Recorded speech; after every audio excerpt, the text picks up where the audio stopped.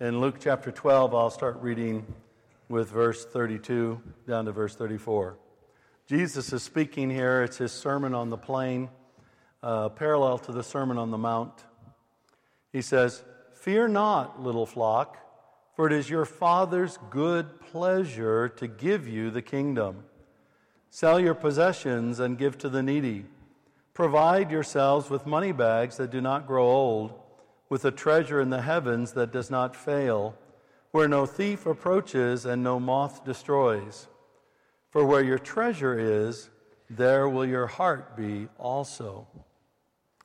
And then to Revelation chapter 5, one of my favorite passages on the church. This is John writing here what he's seeing in the throne room in the heavenly places.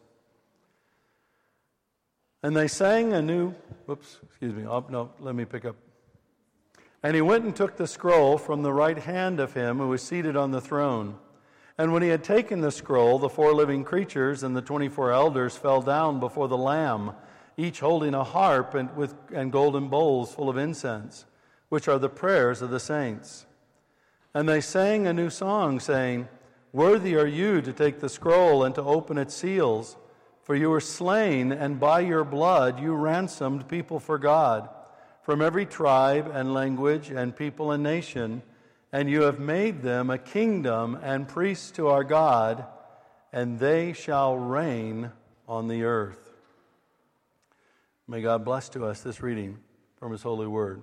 Just a spoiler alert, in a little while, I'm going to give you, anybody who wants to ask any questions about the conference this past week, if you have any questions about things that happened, things you didn't understand, or just things you're curious about, I've got a microphone set up there, and this is just so we can record things. If you have question and answer, I'm going to give you that opportunity to do that. No requirements. By the way, because it is being recorded and some people won't have all the context, don't refer to anybody at the conference by name. You can just refer to the minister in the conference, and that's probably all that we need, so that people who pick up won't have to have the context to understand some of the questions and answers and things like that. So anyway, many of you know I'm a real fan of the history of revival. And I've done quite a bit of reading about revival over the centuries and different things that have happened and different moves of the Holy Spirit in the Church of Jesus Christ and different things that God has done in history. It's very interesting to look at history. And one of the things I've noticed as I've read over the years, one of the things I've noticed is that many times history gets revised quite a bit. Now, that's nothing to be completely shocked about, because everybody who writes history revises history. It's just a truth that everybody who writes history revises history. They tell it from a slightly different perspective, a slightly different standpoint. But you notice many times when we read the history of revival, or even if we read the history of our Reformed theological tradition, some of the later historians actually rewrote some of the uncomfortable bits that happened. You know, for example, John Knox, who was the great reformer from Scotland, who is the one who set the Scottish church on the path where it was and kind of directed toward Presbyterianism and all those kinds of things. Many people don't realize that John Knox was known as an apostle. And yet a lot of times people, when they talk about apostles, it's something like, well, they were in the New Testament, and now they're here again today, but there haven't been apostles throughout history, and that's simply not true. And the church certainly has understood that apostolic calling to have existed at many points throughout history. And yet, some of the writers in the 1800s who didn't like the idea that there could be contemporary apostles would change some of that language and how they would record what people said about John Knox. And that's happened at several different points of history. Same is true in terms of revival history. Many times people who have written revival history will edit out some of the more uncomfortable things about revival history. Like one of the things that's commonly happened in the history of revival is something in the days of the Hebridean revival they called swooning. Today, many people would say they're being slain in the Spirit, but it's basically falling because of the power of the Holy Spirit resting upon you. And yet that's happened not only in the Hebridean revival, not only in some recent moves of the Lord, but throughout history at various different places. And yet, many times when people write the histories, they kind of edit these things out because they're a bit uncomfortable, and sometimes they're hard to explain. And sometimes they've edited them out because they didn't want to detract from Jesus and talking about Jesus. And so it's really important to understand that when we're looking at history, that many times we're not getting the full story. Well, almost never are we getting the full story, and we need to look at different sources and different people and what they're writing and things to come to a deeper understanding of what God has done. When we fast forward a bit today and people start talking about revival and moves of the Holy Spirit, unfortunately, a lot of times people tend to focus on physical things that can happen to people. For example, the swooning that I mentioned, or sometimes shaking, or different kinds of things like that. And the reason is that a lot of people, what they want a sign. They want a visible indicator that something is happening. And if they don't get the sign, if they don't get the visible indicator that something is happening, then they question, is something really happening? And this is really great for people who get signs pretty easily. I know some people, you just say, Holy Spirit, and they fall. It just doesn't have to be anything going on. It just happens. And other people are desperate for some kind of indicator of the power of God moving on their lives, and nothing happens. By the way, oftentimes when that's the case, it's because the person in whom nothing happens is being called to be a leader. But that's kind of a side note. But what people are looking for is a sign. They want a sign that God is moving. They want a sign that God is operating. They want a sign of God's kingdom. We've been talking about the kingdom the last number of weeks, and we will for a few more weeks now. We've been talking about the kingdom, and we've talked about the kingdom as God's loving rulership active in the world today. And the kingdom of God has come in Jesus Christ. Jesus said, the kingdom is at hand. Repent and believe the good news. And Jesus himself is the king of the kingdom. So the kingdom has come, and Jesus is the king. Excuse me. And so people are hungry. They're longing for some kind of sign that the kingdom has come. Okay, it's one thing to say the kingdom has come and Jesus is the king. And it's quite another to say, okay, where's the proof? Where's the evidence? Where is the sign that Jesus is king and the kingdom has come? And many times people look for some kind of physical manifestation, some kind of miracle, something dramatic, something significant to happen to say, this is the proof, this is the validation that the kingdom has come and Jesus is the king. And so if you're looking for that, and many times people will go to events like last week, hungry for some kind of indicator that the kingdom has come and Jesus is the king. And there is a sign that the kingdom has come and Jesus is the king that is operating around the globe today. But it's not a shaking, it's not a falling, it is the church. It is the church of Jesus Christ. We are the sign of the kingdom. Our existence demonstrates that the kingdom has come and Jesus himself is the king. God has called us together, he's drawn us together as his people to be a visible indicator in the world today that the kingdom has come, Jesus is the king, and that we are the kingdom. Now, that's not very popular to say, and most people wouldn't know, most Christians wouldn't know all the different levels of debate and discussion and things like that. It's very popular today in a lot of circles to say you have the kingdom of God, and the church is a bit of that kingdom, but it's not the kingdom.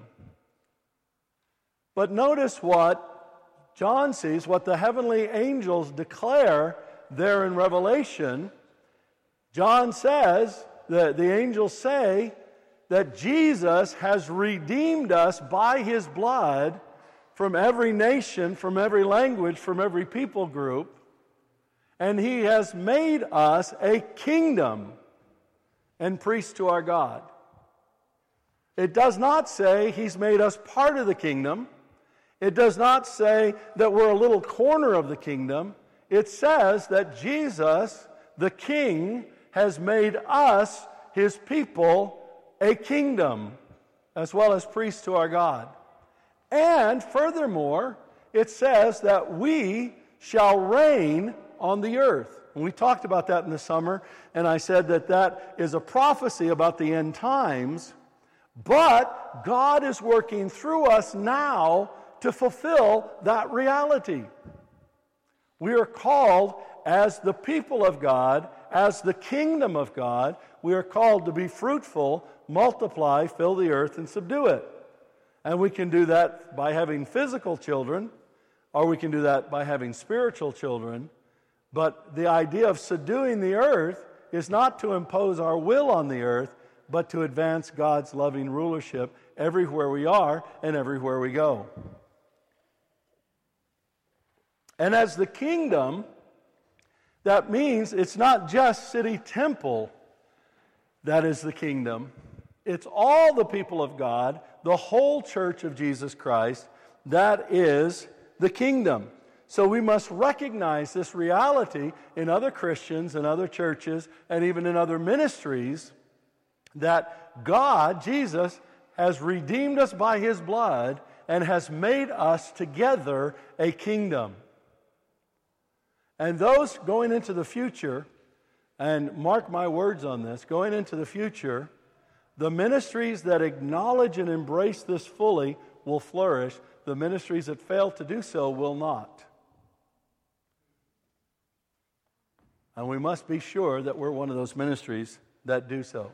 So we together are a visible sign of the kingdom. I mean, after all, goodness gracious, what could possess us to get up early on a Sunday morning when most of us probably would rather stay in bed? It's because Jesus is our King. And we are rising together as in obedience to the King. We are that visible sign. Now, another dynamic of this, though, is that we are not only a visible sign of Jesus as King, and we are the kingdom, but we are also a visible sign of a confrontation of kingdoms. The kingdom of God in Jesus Christ is at odds with the kingdoms of the world and the kingdoms of Satan. And the kingdom of Satan.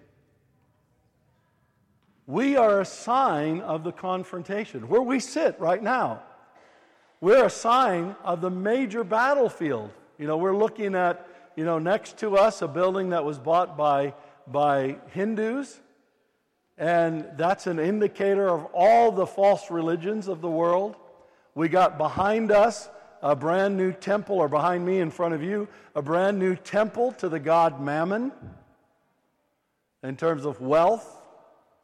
We have, kind of next to us, a bit of a temple to liberal Christianity.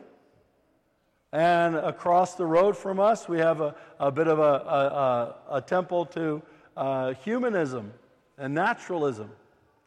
And we're in the midst of all of this. We are confronting this. We are saying we operate by different principles. We exist here and we say, Jesus is our king. We honor Queen Elizabeth in a temporal way, but Jesus is our king. I honor the Parliament, but Jesus is my king. I recognize that and honor the office of the President of the United States, but Jesus is my king. And that is a reality, and that's why the church is persecuted in places like China. China would be very happy for Christians to say, oh, we honor the Chinese government as the ruler in our land, and we will just worship Jesus privately. They would be happy with that. But why does China persecute the church? It's because the existence of the church is a confrontation, is a declaration that Jesus is the king. And so our very existence is a threat. It's a challenge. It's a declaration. It's a statement that there is one king, Jesus Christ, and one kingdom, his kingdom, and we are the subjects of that kingdom. We are that kingdom over against all the kingdoms of this world, as well as the kingdom of darkness. And so it's no wonder that it's a struggle. It's no wonder it's a fight many times to grow the church. It's no wonder that churches that exist that way and see themselves that way are often marginalized. I mean, in our world today, people are very happy for you to have whatever religious belief you want on your own, but they are not very happy for you to say that this is the one true religion that all people should have, because there's only one king. His name is Jesus, who died on the cross, rose from the dead, redeemed people by his blood, and is advancing God's loving rulership in the world today through his people. But that is our reality. That is our reality. And we must remember that no matter what. We together are that visible sign of the kingdom. Now, as we exist as a kingdom as well, we always must operate in accordance with kingdom protocols and kingdom etiquette. And this is an area where a lot of Christians, they just don't think very much. Now, a lot of times we try to live as a kingdom, but we want to operate by worldly principles. We want to operate by worldly principles. So we say, well, the idea here is for us to do the best marketing, and whoever can do the best marketing and get the most people into the church, then you're a victor if you do marketing. Or, we need to express our power politically and motivate ourselves to rise up and speak into the political process. Or we need to amass money and use the money in such a way that will accomplish what we feel are kingdom purposes. Now, those things aren't inherently wrong, but so often churches start depending on those things. They depend on their numbers. They depend on outward things happening in order to operate, in order to believe that they're functioning by these kingdom principles, these kingdom protocol. But the kingdom protocol oftentimes is quite different. And there are a number of things, and I can't even begin to go into all of them, but I want to mention a few things just to get your juices flowing. Now, one of the kingdom protocols is you build up the body of Christ. You build up the body of Christ. Now, it's been very interesting. Even this past week, it was very interesting. And it wasn't coming from the leaders of the ministry, but I noticed a couple of times from platform, that there were some people, maybe taking an offering or something like that, that were just starting to criticize the body of Christ. They were criticizing the church. Not this church, but just church in general. And I noticed that there was a bit of a difference in how things flowed on those nights. Because we have a responsibility as a kingdom protocol to build up the body of Christ. That's why publicly we do not criticize ministries here. We do not criticize other churches. Doesn't mean we agree with all the other churches. We disagree with many. But our role is not to tear them down. Our role is to build them up. And that's a kingdom protocol. And you are going to see this more and more in the future, that churches and groups that build up the body of Christ, that build up the church, they will flourish. Those that tear down will not. And things will happen because God's not going to tolerate that any longer. Another kingdom protocol. Honor your father and mother.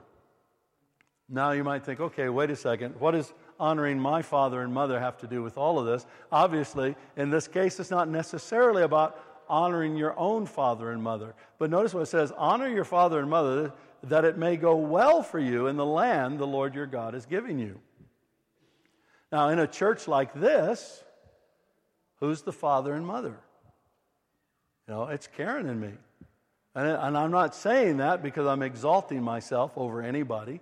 You all know me. You know that I don't do that. That's not my attitude or anything like that. And we don't make a big deal of that, but that is our reality.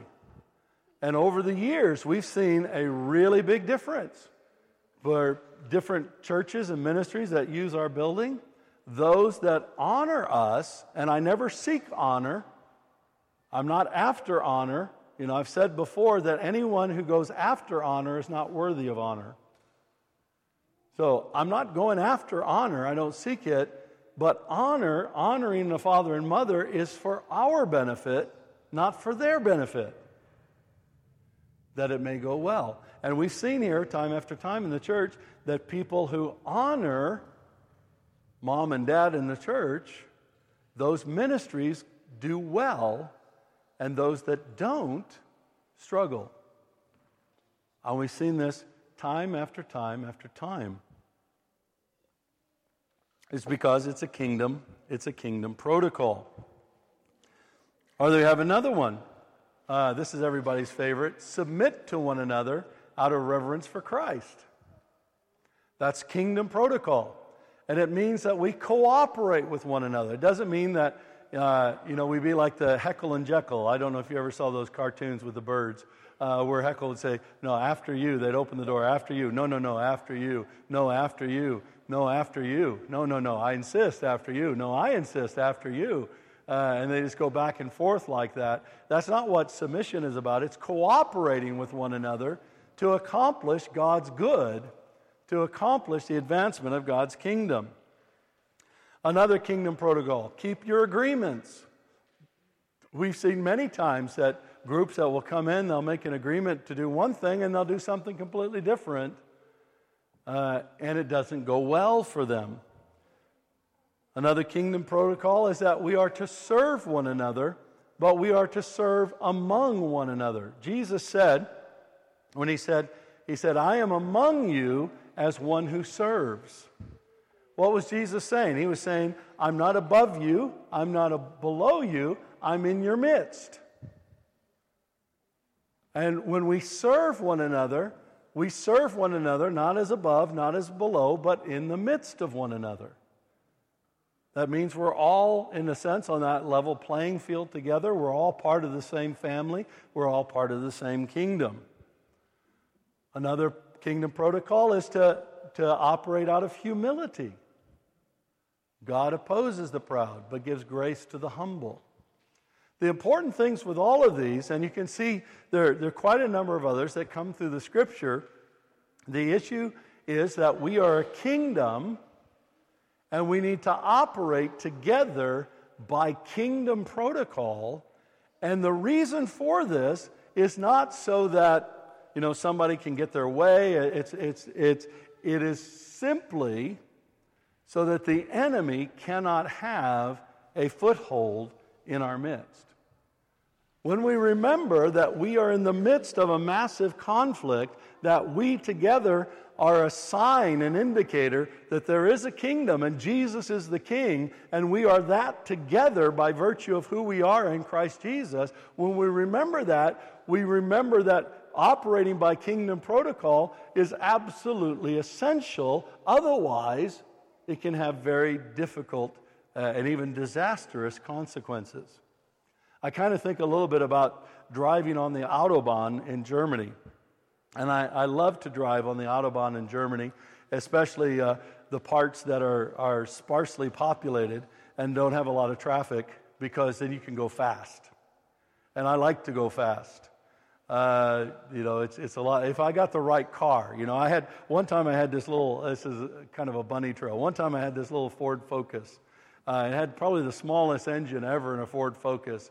And so I get out on the Autobahn, and it's like,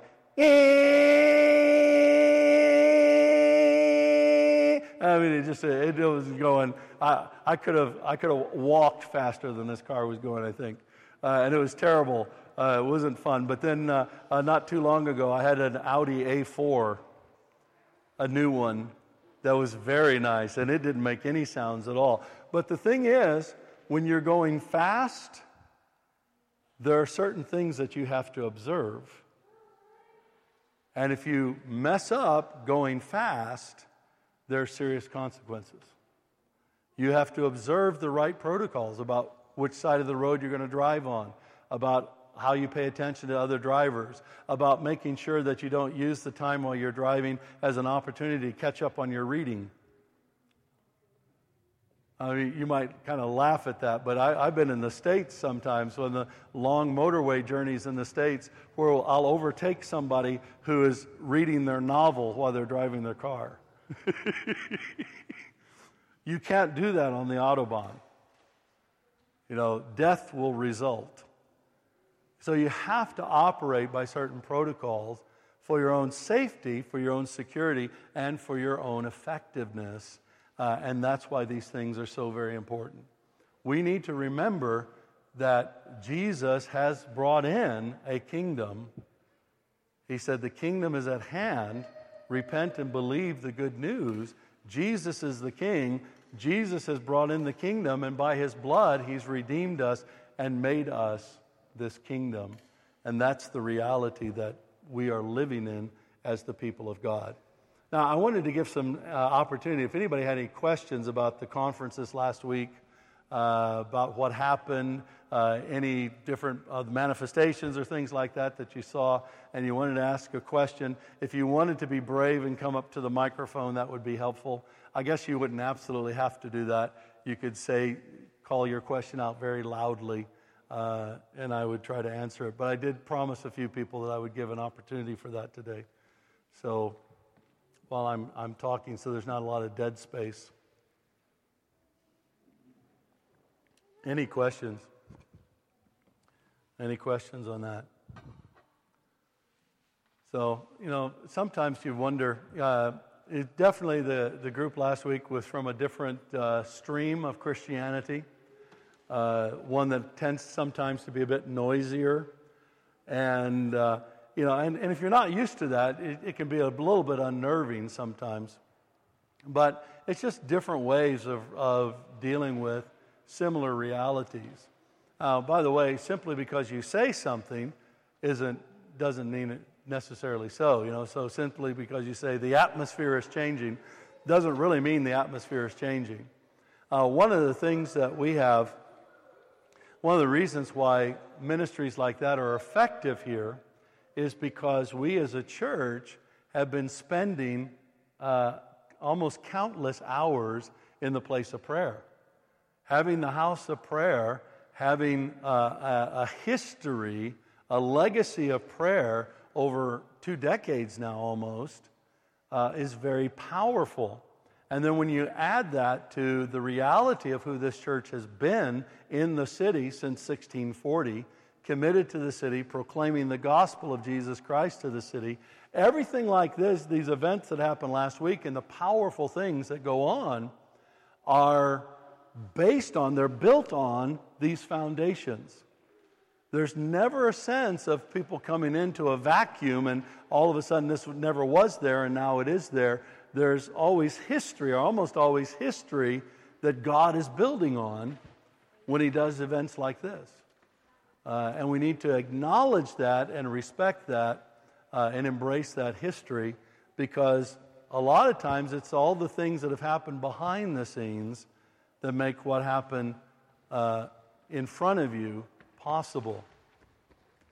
One of the other exciting things that happened for me on Friday night was where the minister prayed for probably close to 200 people to receive the spiritual gift of evangelism.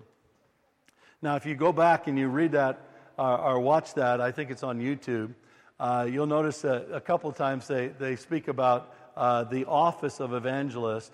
That doesn't exist biblically.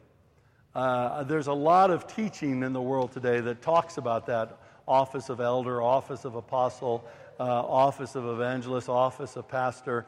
The word office is not in the Bible. That concept is not a biblical concept.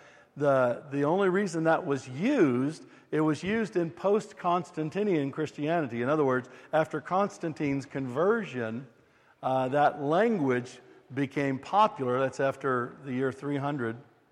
That language became popular, but that's not biblical language. In the Bible, when you look at places like Ephesians 4:11, where Paul talks about how Jesus is given apostles, prophets, evangelists, pastors, and teachers, you're seeing unfolding there a bit of a dynamic that I like to describe kind of exists on 4 levels. Level 1, and let's take evangelism for example. Level 1, we are all as Christians required to evangelize. That's what God tells us. Every one of us needs to share our faith, whether it's sharing your faith with your kids or your co-workers, whoever that is. Every Christian has a responsibility to evangelize. But then the Bible also talks about, I think, a gift of evangelism. And the gift of evangelism is a spiritual gift, an enablement of the Holy Spirit that helps you share your faith effectively with real impact. And then there are some people who are so highly gifted with the gift of evangelism, and maybe they're really skilled with that as well, that they become kind of like an evangelistic ministry. In other words, they operate in the gift so consistently that they can even build up a ministry around that gift. The minister that was here this last week, that's what he had done up until this point in time. He had a really strong ministry of evangelism because he had a spiritual gift of evangelism. And that ministry of evangelism, people had begun to take notice of that and begun to support that ministry. And then you have the next level up, and that's the fivefold gift of evangelism, or the 4:11, Ephesians 4:11, role of evangelist. And the evangelist is given to the body of Christ to build up the body of Christ and to prepare God's people for works of service. And what we were seeing this last week is that God was using the minister, and he was actually moving him from a ministry of evangelism, causing him to begin to step forward, step up into the fivefold evangelist role in the body of Christ. And that's why we had the prayer for people for him to pray for people to receive a spiritual gift of evangelism, because fivefold ministers tend to duplicate themselves, tend to raise other people up in that. And so this was something that Karen and I spoke over his life in a meeting we had together on Friday, and then Friday night he walked that out, and it was really exciting. And it just shows us, for us as a church, it's a bit of how we operate to advance people into ministry and to release them and to be a catalytic influence in their lives and in their ministry, so that they will go farther and they will become stronger and become more effective, not only for places like City Temple, but throughout the body of Christ. And that's part of the way that we kind of promote kingdom purposes. Well, I've kind of talked enough, unless there's any questions. Those were some of the things that I wanted to cover. If you have any questions about things last week you want to ask me personally, feel free to do so. It's really exciting when we have different kinds of ministries here at City Temple. But we always must remember that we together are the kingdom. And our role is to see God's loving rulership advance through our lives where God has placed us together, seeing God's kingdom come and God's will done on this earth as it is in heaven. Oh, Marcos has a question here. Okay. I have a question to put on. I think it's really encouraging what we saw this week happen here in City Temple. And you can feel so fired up and encouraged. And I mean, people were going out to pray for healing afterwards as well. We saw it on the streets, people. But how could you help those who maybe pray for healing and don't see anything happen? Or even they're praying, maybe for a very long time. I think, especially if you're an evangelist or you've got a passion to see people healed and you don't see it happen, how do you work that out? How do you help to not be discouraged? What things could you advise for that? And maybe help others to, some questions as well to stir up with them. Yeah. The question comes, how can you help people who are called to evangelism, called to pray for the sick? What happens when you're not seeing people healed? I mean, one of the big frustrations for me, believing in healing and the fact that I'm sick, it is always a bit of a challenge. And the key thing is we always need to continue to pray. We always need to continue to press in. Don't give up. Persevere. You never know what God is going to do. We also need to remember that there are a lot of factors that influence our effectiveness in any area.